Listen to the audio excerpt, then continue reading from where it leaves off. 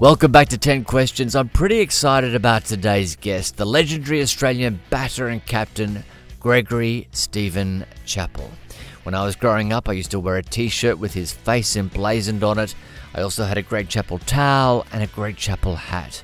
The great man also features heavily in my book 12 Summers, which is available at 12summers.org. That's 12summers.org. But the reason we're interviewing Greg Chappell today is he's also written a book called Greg Chappell Not Out. He wrote it with the Age's cricket writer Dan Bredig, and it takes in Chappell's career in cricket after he stopped playing, including his coaching, selecting and commentating, as well as reflections from his playing days.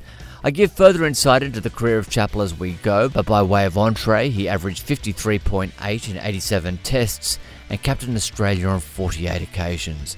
For subscribers of patreon.com/10 questions with Adam Zwar, Chappell lists the 3 bowlers he found most difficult to face. But before we get into all that, Greg and I discussed the mini-series How's That? The Kerry Packer story. I was involved as an actor, and Greg was an advisor.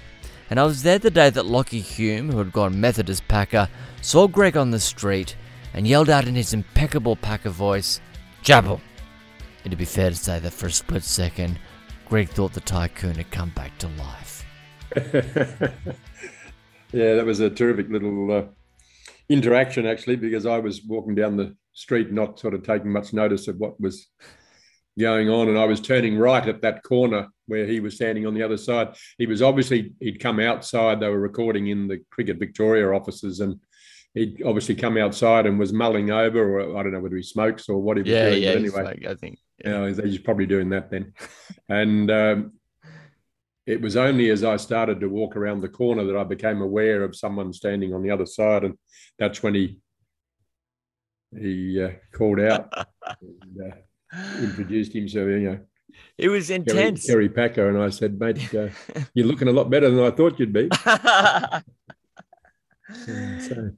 Yeah, he was intense during that period. I remember him as Packer. He would go to the Melbourne Hilton and and tuck the serviette into the collar and have a hamburger, and he just lived that whole period as Packer. I think you'd almost have to, and not many people could have pulled it off. I think that you needed a big man and a big sort of personality, a big voice, and all of that. That's right. I thought he did a good job. I agree. I went over to the South Melbourne or wherever the offices were of the production company at one stage. They wanted me to have a look at some of the clothing and just see whether I thought it was to the period and so on. And I was talking to one of the guys. I don't know whether he was a writer or a producer or I think he was one of the producers. And I said, "Mate, I'm literally looking forward to this because I don't remember what we were talking about. So I'm really interested to see what you guys think we were talking about." Well, that's right. I mean, it's so interesting having your life represented in so many different formats,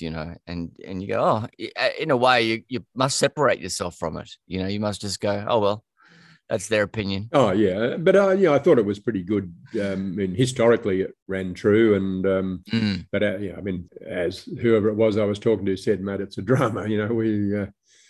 So it's a dramatization of, the historic points. But I think the historic points were good. Probably John Cornell took a bit more credit for it than he deserved, although he did deserve a lot of credit. But there were others that were missed out, Dennis Lilly and others who had a big part in it. But, it was great that, it was done, to record that sort of period in Australian history, let alone cricket history. I know. Good. And it rated its ass off. It was just incredible. I know people who watched it, 3 and 4 times. They really enjoyed it. The biggest problem I had was just, who was that? Who was that meant to be? Yeah. Because that's right. I kept looking around the dressing room and shit, they don't look like any of the blokes that I played with. That's true. There were some stretches there. Yes, it was always going to be difficult to find actors who not only looked like the cricketers they were playing, but could also catch a ball. But it won awards and broke ratings records. So let's get down to 10 questions. As usual, I started off by asking Greg when he was most happy. I think playing cricket was obviously the period of my life where I was doing something that I really loved and enjoyed that period. And I didn't have much else to think about, even though, we had to have a job in those days, and, had a young family towards the end of it. But when I got to the cricket ground, there was nothing else to think about other than what was happening on the day. So I think that was probably, without doubt, when I was most happy. Greg has previously discussed the 24/7 cricket schedule in those days, which didn't yield much financial reward. So there was also a sense of relief when he finally decided to stop playing the game he loved. I remember when Ian retired the first time. I think Ian was about 29 when he retired before coming back for World Series cricket. And I said to him, "Mate, you're mad. I mean, you've got years of good cricket left in you." And he said, "Mate, you won't need anyone to tell you. When the day comes, you'll know." And when the day came, I did know, and I knew that it was time to walk away. We proved it. We would have played for nothing. Right. We loved it that much, and we wanted to do it, and had grown up dreaming about doing it. But after a while, once you've done, you've been to England, you've been to the West Indies, you've been to Pakistan, you've been to wherever,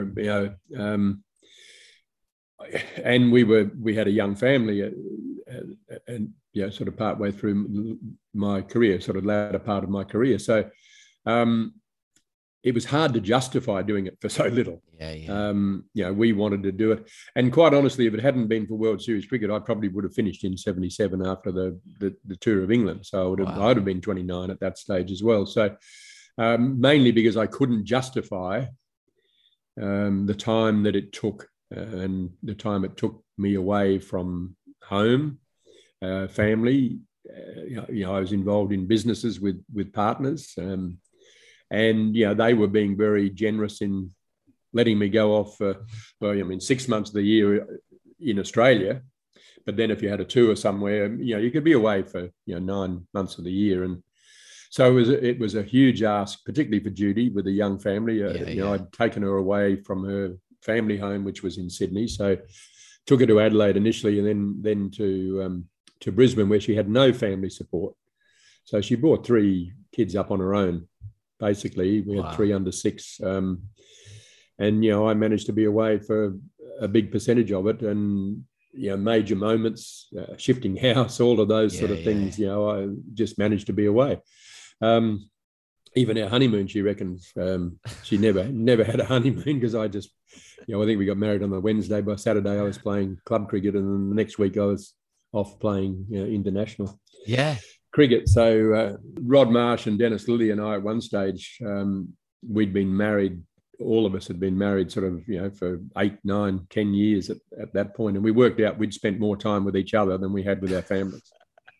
In fact, I've often said, I've slept with Rod Marsh more often than with my wife in the first 10 years of our marriage, because we used to share rooms as well in those days. And I mean, waking up to that in the morning. Good. It would have been an interesting character. I explained to Greg that one of my happiest moments was his last Test innings in January 1984, where he made 182 and not only became the first Test batsman in history to score centuries in both his first and last Test innings, but also overtook Bradman on the list of highest Australian run scorers. Yeah, I'd been struggling a bit all through that summer, and that's when I realised that time was up, because up to that point, I'd always been able to get to the cricket ground and everything else fell away. Didn't matter what was happening in the rest of my life for the next 6 hours. That didn't matter. I could just block that out. But that last season, I was starting to struggle to block those sort of things out. And I realised that, to play at that level and only 90% wasn't going to be good enough. If you weren't 100% focused on what you were doing, particularly as a batsman, but I think in any role, you weren't going to be able to perform at the level. It certainly wasn't going to satisfy me, and I didn't want to sort of stagger along for another year or so playing well below what I felt that I was capable of. And so when I made up my mind in the Adelaide Test match, I'd just run myself out. I hit the ball straight to mid-off, ran and was running up by 5 yards. I mean, it was just ridiculous. And that was the moment that I sort of realised, Greg, you're kidding yourself. It's time to move on and get on with the rest of your life. So I I'd been batting down the order. Kim Hughes was captain at that stage. I'd been batting down the order, sort of give them a chance to, get the people in place that they wanted going forward. But when we got to Sydney, I think I was 64 or however many runs short of Bradman's mark. And I thought, you know what, I don't want to get 50 and fall, 10, 14 runs short of Bradman's mark and then kid myself that, maybe I can go on next season. I didn't want that to be the sort of motivation. And I knew that if I could give myself a reason to focus, that I could probably get one last innings out. So I went to Kim and said, mate, once I'd made the decision, this is my last test match. Do you mind if I bat at number 4? I just sort of feel I can do a better job for you. And he said, mate, no problem. And he was terrific. And, I'd previously been to the chairman of selectors and told him this was going to be my last test match, because I thought if I put a line through it, this is the end point, then I can focus all my energies on sort of getting to that point. And, you're right. I went out to bat, I think it might have been as much as 40 minutes before lunch on that first innings. And Pakistan had made a modest total, it was around, probably just under 300. We knew that if we could get, 150 in front, we might not have to bat again in the second innings, because Sydney was going to, take some turn. And anyway, so I went out to bat and Abdul Qadir was bowling, and I thought, I've just got to get through to lunch. I can't make many runs in 40 minutes. So just get through to lunch. And then you've got a 2-hour segment and then another 2-hour segment to finish the day. You should have enough room and enough time to make some runs. So I just kicked them, I trot on them, I fell over them, I did everything I could just not to get out and just get through to lunch, because he was bowling quite well at that stage, and there was a bit of turn in the wicket even at that point. And so I got through to lunch. Then I came out after lunch, and I think I just decided, Abdul was a very good bowler, but he liked to bowl on his terms.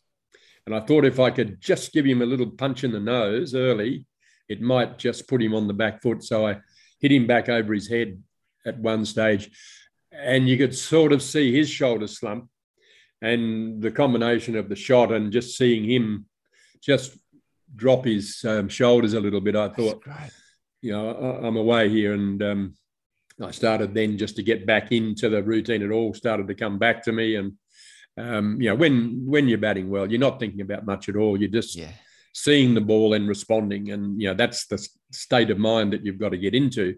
When you're not batting so well, you're worrying about getting out. You're thinking about this. You're thinking about that. You don't see the ball. Yeah. And so if you're not seeing the ball out of the hand, if you're lucky, you're picking it up halfway down, you've missed a lot of information and you've lost time. That's exactly right. Yeah. I luckily got back into that zone and, really enjoyed that last innings. And I'd enjoyed having a good look around Sydney Cricket Ground. It was one of my favourite grounds. I had a lot of success there. I enjoyed batting there. And it was a good place for me to finish. Judy and the family were in town. My parents were there as well. So it was all set up to have a good finish. And luckily it worked out. Quick single. In comes Mosen. He'll shy the stumps. Chappell's home. And they're overthrows. This could be it. Chappell turning for the second. He'll be back for the third. Hughes is flying. He'll come back for the fourth. And this run makes Greg Chappell the most prolific scorer of runs in the history of cricket in Australia. 18,000 people rise to their feet and cheer one of the greatest batsmen of all time. I remember, watching it on telly and then having to go and do errands during the day and listen, just making sure. For some reason, the cricket fan thinks he's got something to do with the cricketers doing well. You think if you're supporting them. Yeah. Well, all that energy. That's right, yeah. Positive energy. There's a lot of positive energy. Question 2 is, who would you like to apologise to and why? I'd like to apologise to our 3 kids, I think, for missing so much of their early years. Our eldest son, Stephen, was 9 when I finished, so he'd sort of, he was certainly well aware of what was going on. He was proud of the fact that I was playing for Australia and captain of Australia.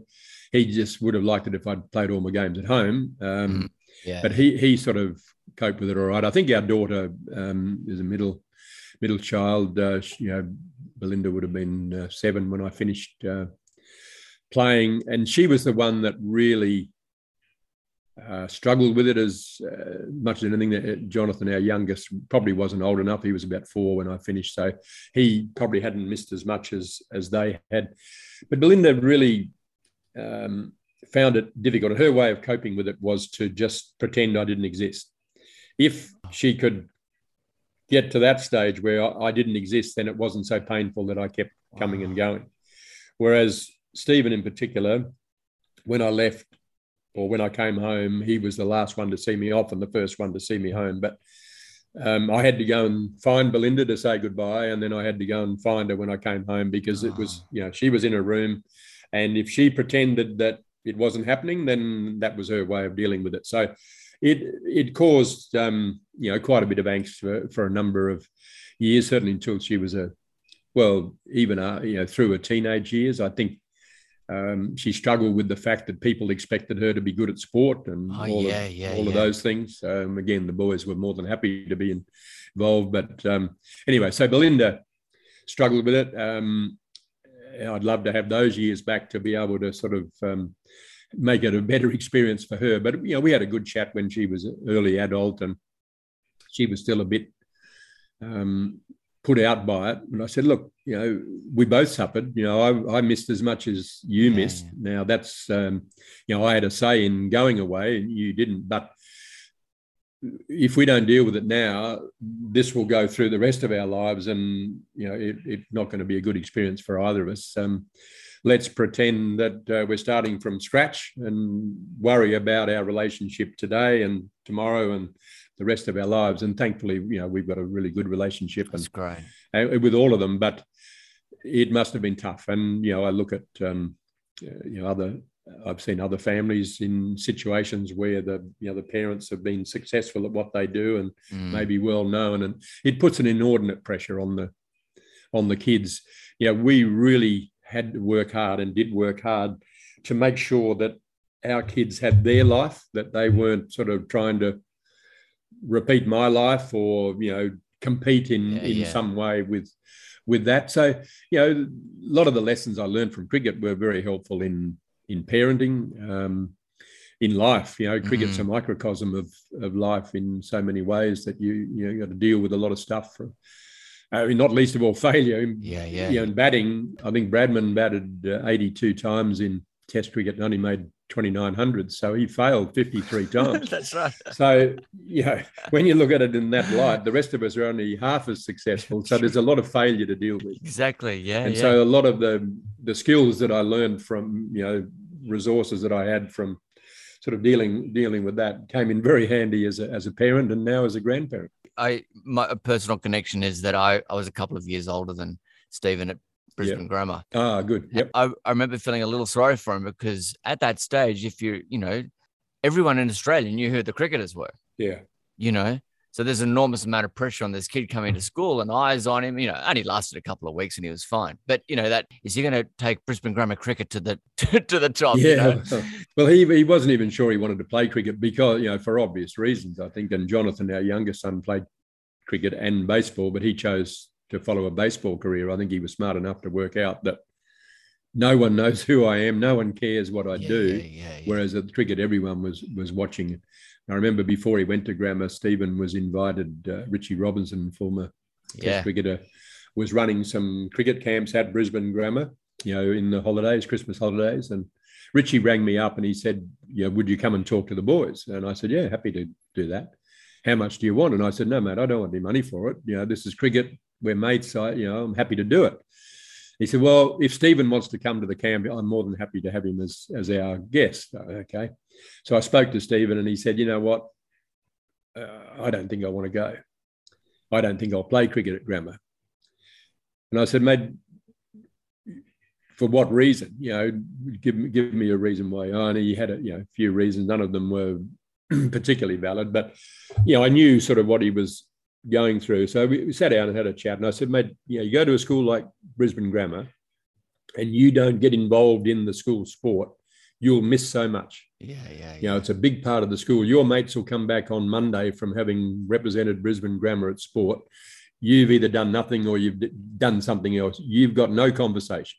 Yeah. You're not part of it. You know, you're just missing out on one of the main reasons of being at a school like that. So I said, I'll tell you what, go to the camp.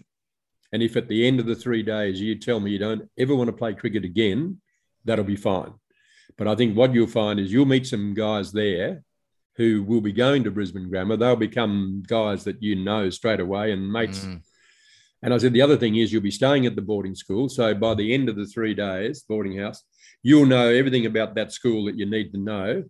And you'll start on the front foot. Yeah. He went to the camp. He had an absolute ball. He met 3 guys at the camp who were his best mates through school, and 2 of them are still his best mates. And That's good. it was great that he wasn't any superstar. He was a good cricketer, but I think he only got 150 for Brisbane Grammar. But he came to me afterwards. He said, I'm so glad that I played cricket at the school.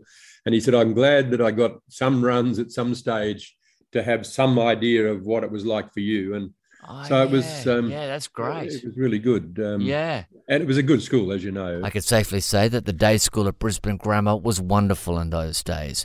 Boarding house, not as much fun. Moving on to question 3. What does Greg regret?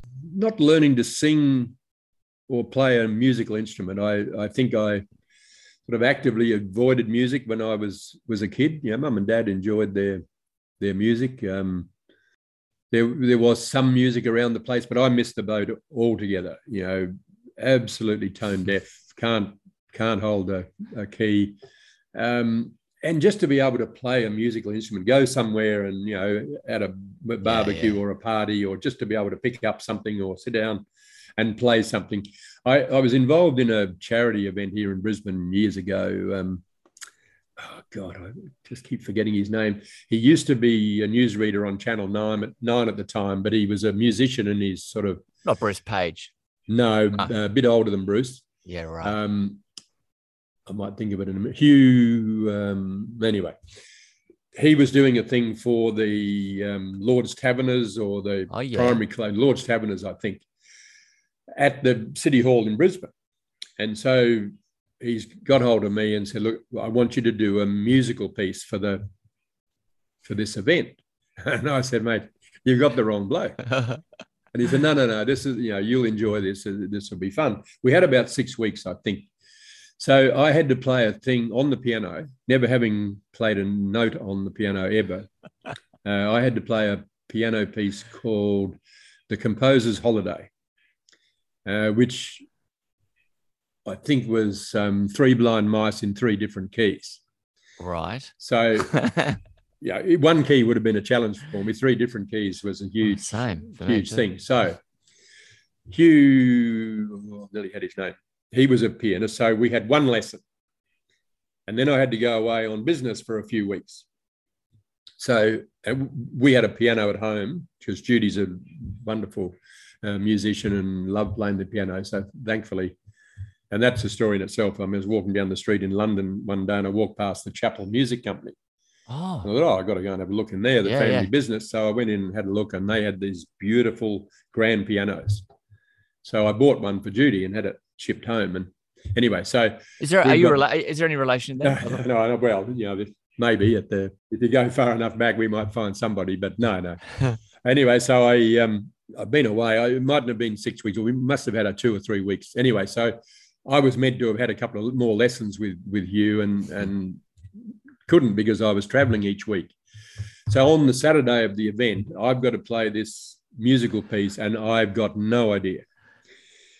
So I sit down, I get Judy to show me the starting keys and, you know, so I sit down and I've got about 4 hours to practice. So Judy took the kids out. She got sick of hearing the frustration coming out. So they went out. So I'm there on my own for about an hour, just stumped, and I never got it right once. And in the end, I've just closed the lid of the piano and I thought, bugger it. It'll be right on the night. I'm just going to have to trust myself and wing this. So Judy and I had to do another musical piece before this musical piece that I was doing, which was on the vacuum cleaners. We had to switch on and switch off vacuum cleaners to. Oh, yeah. So that was a bit of a fun thing. But there I am in the full tuxedo. I didn't have the high hat, but I've got the full tuxedo with the tails. And all people know is that I'm making my music debut at City Town Hall, Brisbane Town Hall, City Hall.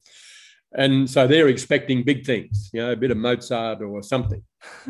So I've given it the full thing, flipped the tails and sat down and given it the crack the knuckles. And there I go. And I've said to Judy after we finished our other piece, don't leave, just point to the starting key. If I can at least start in the right place, I might be a chance. So here we go. And then bang, off I go, 3 blind mice. And it gets about 30 seconds into it, and everyone who's expecting this great performance realise this is a piss take, and it's 3 blind mice, and they all start tittering. Oh, good. So the whole audience is now bloody laughing at me. And I got through it. It's the proudest moment in my life. I didn't make a mistake, and I got up and I've taken my bow and I got the hell out of there, and I haven't been back to a piano since. That's your focus, mate. Well, that was it. Just got into the bubble. But again, I promised myself that I would now take it a step further and get Judy to give me some lessons. But she didn't want to give me lessons. She said, no, you get a decent teacher. But I never got around to it. And it was a bit the same. Our father sort of decided when he retired he was going to learn to play the organ. And I heard some awful screeching noises on a couple of occasions. I went with him. So that's probably the biggest regret. I'd love just to walk into a party, play one piece really well, and then just get up and walk away and have people go, have more. No, that's enough. Yeah. Never got there. It's a regret of mine as well. Unfortunately, I wish I got there. Yeah. What do you still need to do to feel you've lived a satisfactory life? Well, we set up the Chappell Foundation about 4.5 years ago to raise funds and awareness for youth homelessness. I've been involved in a few charities, since all through my adult life, I suppose. But I'd been involved with the LBW Trust, which LBW standing for Learning for a Better World, but it was a cricket-based charity. And I'd been a patron of the LBW Trust for about 10 years, raising funds to send kids in cricket playing countries around the world to university, kids who didn't have the opportunity to go to university. Wow. And there are many thousands of kids all around the world now who are benefiting from the work done by the LBW Trust. But my friend Darshak Mehta, who had been chairman of LBW Trust, stepped down because he'd done 10 years. And his wife wasn't well at the time, so he took a step back. Thankfully, his wife's health improved, and after a bit of a break, he started getting itchy again, and he said, righto, now we've got to do something in the Chappell name. And I said, no, we don't have to do something in the Chappell name. We just keep doing what we're doing. That's good. No, we've got to do something in the Chappell name. And Darshak's the sort of bloke that's, you just can't say no to Darshak. And it's a lot easier to say yes and get it over and done with. So after a few refusals, I thought, okay, this is never going to end, so I might as well get my head around it. And, he had a few thoughts about, medical charities and so on. I said, no, mate, they've already got a lot of support. And he said, well, you better think about what you want to support. And I said to him, righto, it's got to be in Australia and it's got to be about kids or young people. And we'd been living in East Melbourne. I was working for Cricket Australia at Jollymont, and we were living in Albert Street in East Melbourne and walking through Fitzroy Gardens. And I used to go into the gardens and do my exercise in the mornings. And it dawned on me that there were a lot of people sleeping rough in Fitzroy Gardens. And during the winter months, that couldn't have been a lot of fun. So and Judy had seen a young fellow sort of sleeping on a bench in the gardens one day, and she got a hell of a shock because the side profile reminded her of our youngest son. And it just came home to us that nobody's immune to this sort of stuff. No one chooses to be homeless. It happens to you. It's either an illness, it's a family breakup, it's abuse, it's whatever that leads people, and particularly young people. And so we did a bit of research, and I was appalled that there's 110,000 people or more in Australia that don't have a place to call home. And 40 odd thousand of those are people under 25. And I just thought, this is unacceptable. In a country like ours, we must do better than that. There shouldn't be anyone that's homeless. So my sort of focus of something else that I'd like to do, I would love to find a way that we can finance, find a flow of funds, some government funds, obviously, but also the community's got to be part of this. We can't just sit back and expect governments to do everything in this or any field. So I'd love to sort of be able to finance some sort of scheme that gets rid of homelessness in Australia. And 110,000 people is a lot on the one hand, but it's not that many on the other hand. And if we could really get some support from government, find a source of finance, I have no doubt through providing social housing and so on. We don't do any of the heavy lifting. The Chappell Foundation raises money and awareness.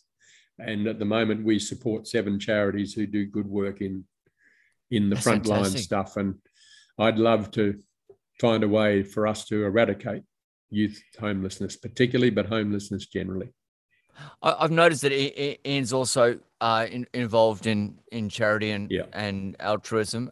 Where does that come from in your family? Look, it came from our parents. They were, Mum was involved with the Children's Hospital Foundation in South Australia for many years. Dad, both of them were volunteers in just about anything and everything, particularly around sport. I don't know that we ever sat down around the fire or the dinner table and actually talked about it in as many words. But I think we got a pretty good idea that we had a responsibility as citizens. Forget about whether we were playing cricket or not, but not everybody was as fortunate as we were, and that if we were in a position to be able to help those less fortunate, well, then we should do something. And I think then having children, you're aware of how fragile life can be and how easy it is for kids to get sick and need support along the way. So when we moved to Brisbane in the early 70s, I was involved with the Children's Hospital Foundation up here, raising funds to build the new children's hospital that is there on the Hurston site now. I think we raised 20 odd million, which the government matched dollar for dollar. And, in the day when we first arrived in Brisbane, I visited the hospital on a few occasions, and to take the kids from their wards to surgery, they had to be taken outside. Oh my God. It was an 1800s, early 1900s hospital. So to be able to help build something that is there and is a monument to a lot of people's hard work was terrific. Leukemia Foundation and so on. So I just think there was that feeling that one thing, by having a profile, it gives you a platform that maybe others don't have, and I just feel that we need to use it for good. That's fantastic. It really is. I guess this, in a way, goes to that. Who is the person who most influenced you, and how? It's a good contest. In the early days, obviously, our father was a huge influence in our sporting careers. Having Ian in the next door bedroom, sort of putting the footprints in the sand to follow as to a cricket career, how to achieve that, was pretty important. But in my adult life, Judy, by far the most important influence. I grew up in a family of boys. I think the 2 people who have educated me most are Judy and our daughter Belinda. They've really taught me things that I didn't know, and taught me to be a little bit less of a boy. Mum was the only female in our house. So really, how girls operated, and I had no idea. So I think Belinda was 9 years of age when she took control of her life, and just told me one day we were meant to be going out to a family gathering just down the road, and we were sort of mucking around on a Sunday morning at home. I said, righto, we're leaving in half an hour, off you go and get ready. And so the kids all disappeared, and the 2 boys were back shortly and ready to go because it was a sporting day.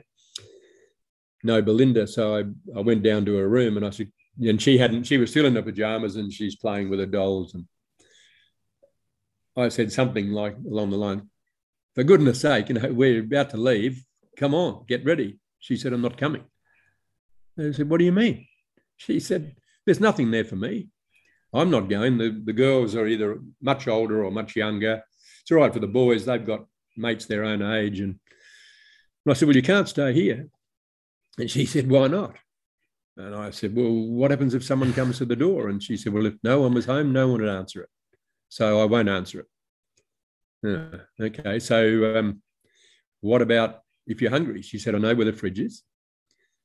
Well, what if you need us? She said, I know where you'll be and I know the phone number. Oh, my God. And so I said, you'll be happier here, not with us. She said, absolutely. And I thought, well, now, you know what? She's right. She'll be happier and we'll be happier because she won't be whinging. And we weren't that far away. So Judy was okay with I went to the front and said, come on, we're off. And Judy said, where's Belinda? And I said, don't worry about it. Yeah. And she said, she's not staying here. And I said, I've had the conversation. It's fine. We went out. We had a great time. We came home. She was still in a room playing with a doll. She was happy as Larry. Great lesson. And the words she said to me, you don't own me. Oh, wow. 9 years of age. And I thought, wow. Bloody hell. Okay. It's so interesting. This is going to be a challenge for, she was not even a teenager yet. Because you were adept at like, you know, I can't think of a more hyper masculine environment than the Australian cricket team in the 80s and 90s, you know, and so you were able to kind of function in that world, and you're able to actually, among all those alphas, you know, you talked about rooming with Rod Marsh, and what, you know, you were able to understand, work the angles and everything, but women, different, you know, playing a different game, probably playing at a greater level, right? Emotionally. Man. Well, I mean, I see, you know, I had a great foundation on which to play cricket. I had no foundation to be a parent, and I had no foundation to be a father of a daughter. So it was a very steep learning curve, but had two really strong women who sort of got me there. Yeah. When was the last time you cried, and why? Oh, man, any time I watch a sad movie or a, you know, inspirational movie, particularly if it's around kids, you know, I'm as wet as they come. It's embarrassing. Were you always that way? Probably disguised it better when I was younger, but it always seemed to sort of tug on the heartstrings. Anything to do with kids, you just can't. When you see how vulnerable a young person is, you know, and, you know, we're lucky we've got 3 grandkids, the youngest of which is only, you know, nearly 11 months old. And when you spend time with them and you realise that, you know, here's this thing about so big and, you know, is so vulnerable and it needs so much support and help. And much of what our natural reactions are is not going to help them because we're trying to make them safe. We don't want them to get hurt and we don't want them to get in trouble. We don't want them to be embarrassed or, you know, upset by someone else, but you can't protect them. You've got to give them as strong a foundation as possible with you know, your beliefs and all of that. But you've got to be prepared to let them make some mistakes, and, you know, they've got to hurt themselves. They've got to fall over and they've got to do things like that. Just try and make the environment as safe as possible. And I think that was, if we did anything right with our kids, that we encouraged them to be independent. And, you know, it sort of bit us on the bum in the sense that they all left home. Stephen, straight from Brisbane Grammar, went to the Defence Force. Jonathan, straight from school to America to college on a baseball scholarship. And Belinda, basically, you know, soon after finishing school. But that was what we'd encourage them to do, to be independent and make their own way and find the things that made them happy. And, you know, so anytime you see, particularly when someone, you know, does something inspiring, you know, the Paralympics for one thing. I mean, you see some of those guys. We have our annual dinner for the Chappell Foundation, and we have some of these homeless kids come and speak. And you realise how far back these guys came from. You know, I cry every year at the annual dinner when some of these kids stand up, and you realise that, you know, this child was one of 17 children, and was homeless from, you know, 5 years of age. It's just and there they are as a 18, 19, 20-year-old standing up in front of 400 people telling their story, which is an horrendous story. And they get through it, and you just feel so moved by their courage and everything they've been able to achieve without the support that the rest of us have had. I do want to talk about youth in a second, but there's two things that tangentially occurred to me. So the first person I saw as a kid, the first adult man I saw crying was Kim Hughes on television. Yeah. And was there any crying among cricketers at all in those days, the male cricketers in those days? Oh, no, it was something that you tried not to do in front of others. It was the era in which we grew up. Our fathers didn't show any pain or emotion. And, I think also having followed a sporting career, you don't want to show you're vulnerable to the opposition. Mm-hmm. I mean, one of the things that I think I learned early on, I sort of had a bit of a game face. So I just didn't show any emotion because I didn't want the opposition to know whether I was happy, sad, or indifferent. Certainly don't. It's a good game face. May I say it was a very good game face. I've seen it a few times on television. It's not a pretty sight, but anyway, it worked all right. But it was a protection mechanism. It's sort of, and particularly as a captain, if you show any signs of weakness, you show that you don't have a clue, you don't know what to do next, you've lost all hope, and you think we're going to get beaten, then it goes through the rest of the team in a flash. So you've sort of got to pretend that you know what you're doing, even when you're absolutely bereft of ideas and totally frustrated. It's all about body language, as an actor, like you learn those things, and you guys had it naturally, or particularly you. I remember, the shoulders are always back, very upright, very positive kind of body language. Yeah, well, I think, early on you get it, you got hit on the hand or, whatever, you sort of knew that you weren't meant to show too much pain. So you'd built that sort of concrete visage, to protect yourself. And so to let that guard down, even amongst your teammates, wasn't something that was done too often. I can't think of anyone else other than Kim of my teammates that I saw cry, and I can understand why Kim did, and he was quite entitled to be emotionally sort of upset because he was a very emotional person, and he did show his emotions, and I think on many fronts that's a great thing, but from a sporting sense, it could make you vulnerable. And the other question, just I guess this relates to youth. Some of the people that you've discovered or championed in your time post playing, you have an innate ability to see who's actually going to make it at international level. How do you do that, and how do you nurture those people once you've discovered them? Look, I think we had the best grounding for a cricket career that any three boys could have had. Greg's father, Martin, represented South Australia at baseball and was also briefly in the state squad for cricket. And his maternal grandfather was Victor Richardson, who captained Australia in the mid-1930s and was Bill Woodfull's vice-captain in the notorious 1932-33 Bodyline series.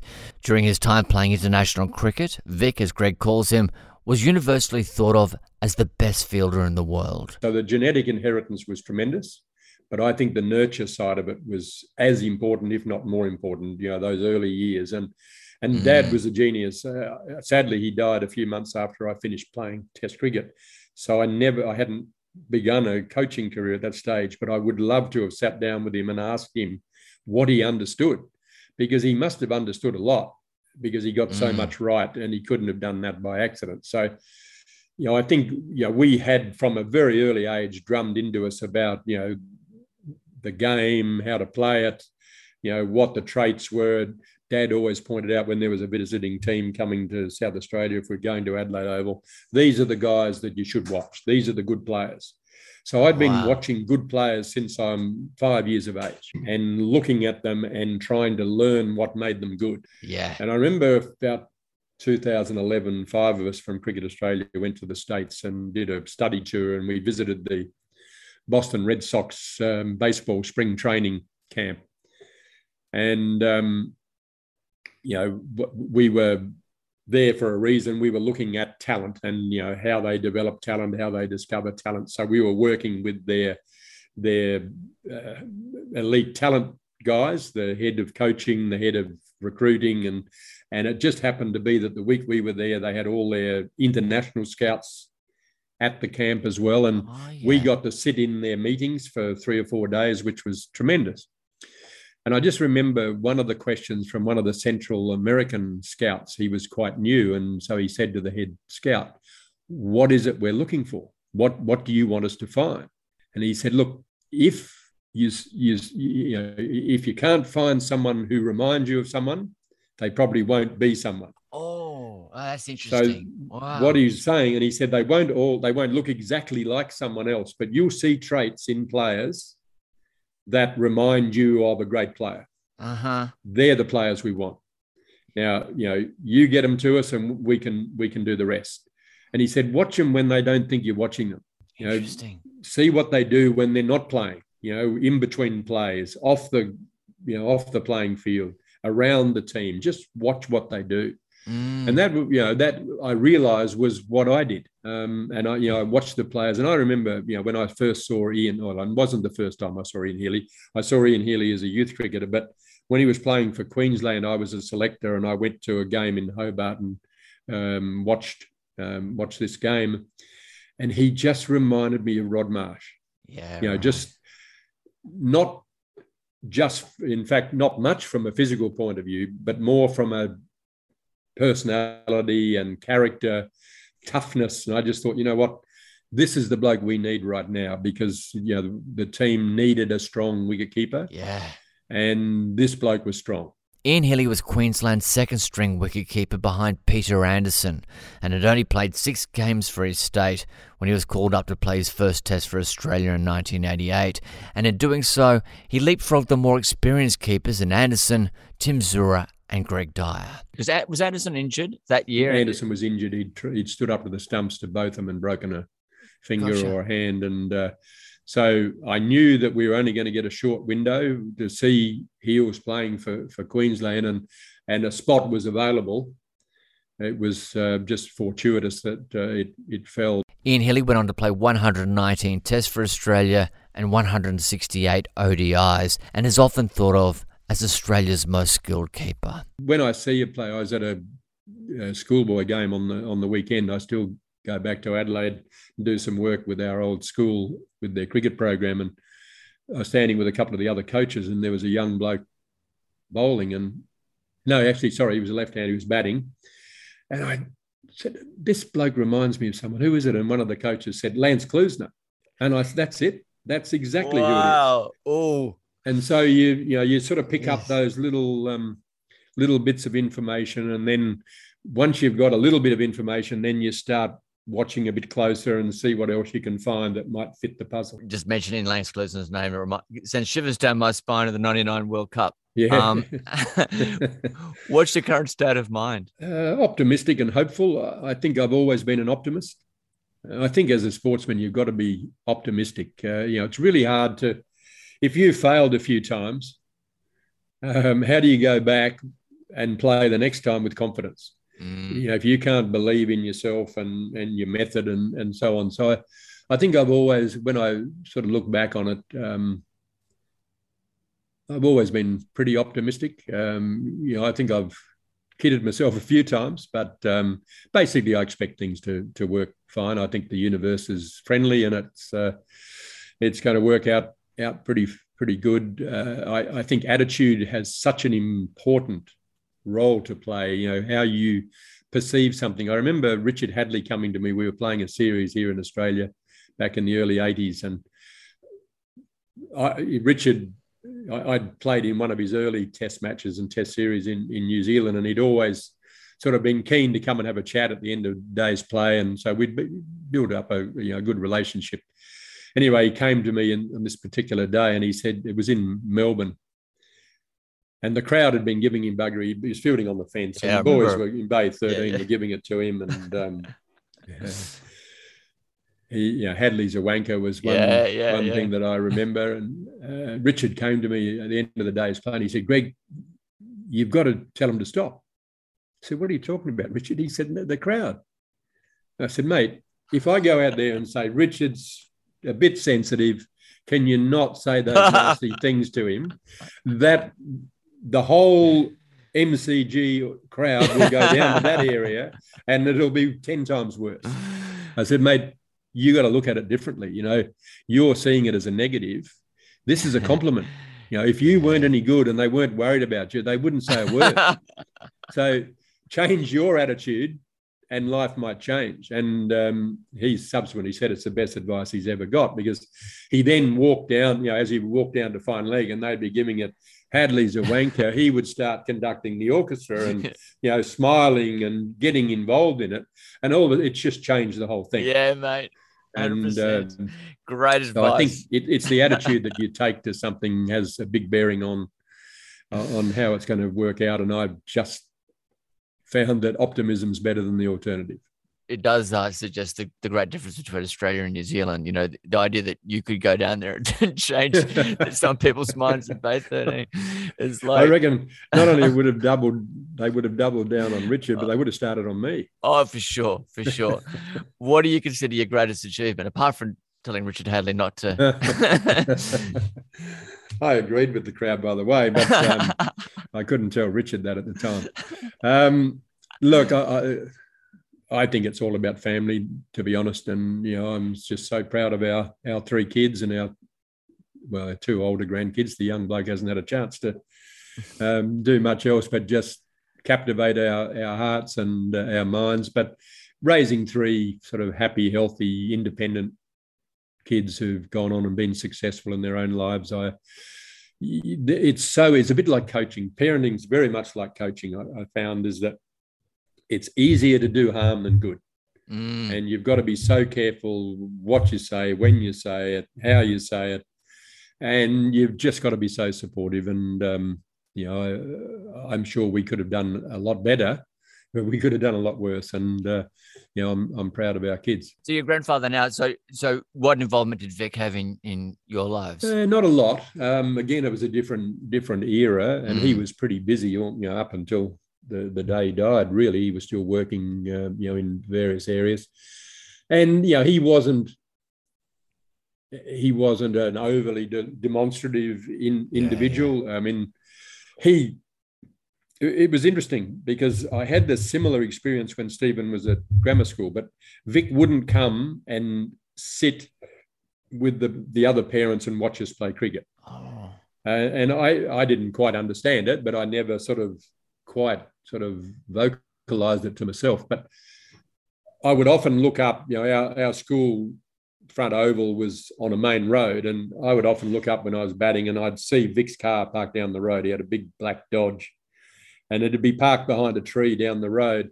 And if I was quick enough after I'd played a shot and looked up, you'd see Vic duck behind the tree again. You know, wow. He'd come out and he'd watch the ball bowl, then he'd go back, and because he didn't want us to know he was there. But so when Stephen was at school, I had a similar, sorry about that. But so I had a similar experience when Stephen was at school. I would go and sit on the other side or, you know, hide behind a tree somewhere myself. And I think what I realised that Vic knew was that if he came and sat down with all the other parents, he would become the centre of attention. Yeah. And it would distract from the boys, not just us, but the whole team playing cricket. Yeah. And I had the same experience. Was I knew if I went and sat with all the other parents, that would become the focus of attention. And it wasn't until we went to a parent-teacher night at grammar, and Stephen's English teacher said to me, "Have you read Stephen's latest essay?" And I said, "No, I haven't." He said, "I think it might be worthwhile." Wow. And I went away and got the essay and read it. And it was about Stephen couldn't understand why I wouldn't come and sit and watch him play cricket. And it was the greatest bit of advice from the teacher, because it was a great opportunity to sit down with Stephen and have a big conversation about a whole lot of things. So he would have been 16 or 17 at that stage. And so we only saw Vic occasionally at, you know, family functions, and or if we'd had a reasonable day at cricket, you know, the phone would ring at home. Mum was the only one that answered the phone. Mum would answer the phone and she'd say, "Greg, Pop's on the phone. Hi, Pop. well played, clunk. That was the end of the conversation. So yeah. So he didn't tell you the intricacies of the Bodyline series, or no. We did get to ask him those questions much later. Ian, thankfully, being 5 years older, was able to get there a bit quicker, and I sort of sat in on a few of those conversations. But I think Vic knew that Dad had it under control. So right. And when I finished playing Test cricket, I didn't want to get involved in cricket for a little while afterwards either. So I can fully understand what his rationale was.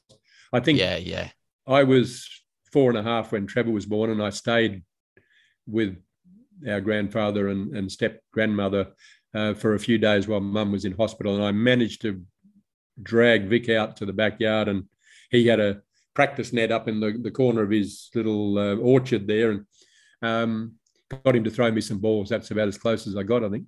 Well, that's something. Who would you want on your side in a battle, and why? Oh, Judy, without doubt. She is so tough and so strong, and it's because she's had to be. I mean, bringing up 3 kids on her own for a big part of it, and protecting them and protecting us, and having to sit through everything that she's had to experience alongside me over the last 50 years. But she's intelligent, she's courageous, fearless, relentless, and resilient. And I think you need all of those things if you're going into a fight. How did you meet, and when did you get married? How old were you when you got married? I was 22. Judy was 21. So it was difficult because Judy was in Sydney and I was in Adelaide. A long-distance relationship in those days was tough. Greg first met Judy through her autograph hunting sister. I knew straight away that she was the one. Wow. And, so we had about 2 or 3 years of, long-distance communication, which was tough because phone calls were expensive, no mobile phones. And I could get to Sydney once a year and she might get to Adelaide once a year. And in the end, Judy, I think, worked out that if we didn't do something soon, I'd just started playing. Wasn't playing Test cricket when I first met her, but then I started playing Test cricket. So we had a full summer in Australia. Then we were going to England. Then we're coming back from England to another season. And then we're going to the West Indies. I was going to be away for 18 months pretty much. And she basically begged me to marry her. But no, I think she worked out that, either we were going to get married or we had to get on with our lives because she wasn't going to see me for the next 18 months. So she basically proposed and I accepted, and we got married in 71, November the 10th, 1971. I think that was a Wednesday, and by Saturday I was playing cricket again. So she had no idea what she was getting herself into. I had no idea what the future held for me at that stage either. So, I couldn't help. She got a huge shock when she finally got to understand what our family was like. And I don't think she was all that sorry when we left Adelaide and came to Brisbane. It was easier for her parents to drive to Brisbane than to get to Adelaide. But, bringing up a family without any family support was a tough challenge. Final question is, what would you like your last words to be? I love you. Oh, that's nice. Yeah, to whoever happens to be around. I hope there's a lot of family around, but it's not for a few years yet. But I hope it's not Rod Marsh, mate. Oh no, I hope it's not Rod Marsh. I certainly won't follow it up with a kiss. That's not a friendly sight. But no, I think life's all about love. I think whatever you're doing, wherever you're going, if you've got love in your heart towards others and towards the things that you're involved in, I reckon it works out pretty well. Thank you so much for tuning in to 10 Questions. If you'd like to subscribe to us on Patreon, we're at 10 Questions with Adam Zwar, and that's where you can get the bonus content on every interview. Until next time, thanks for joining us.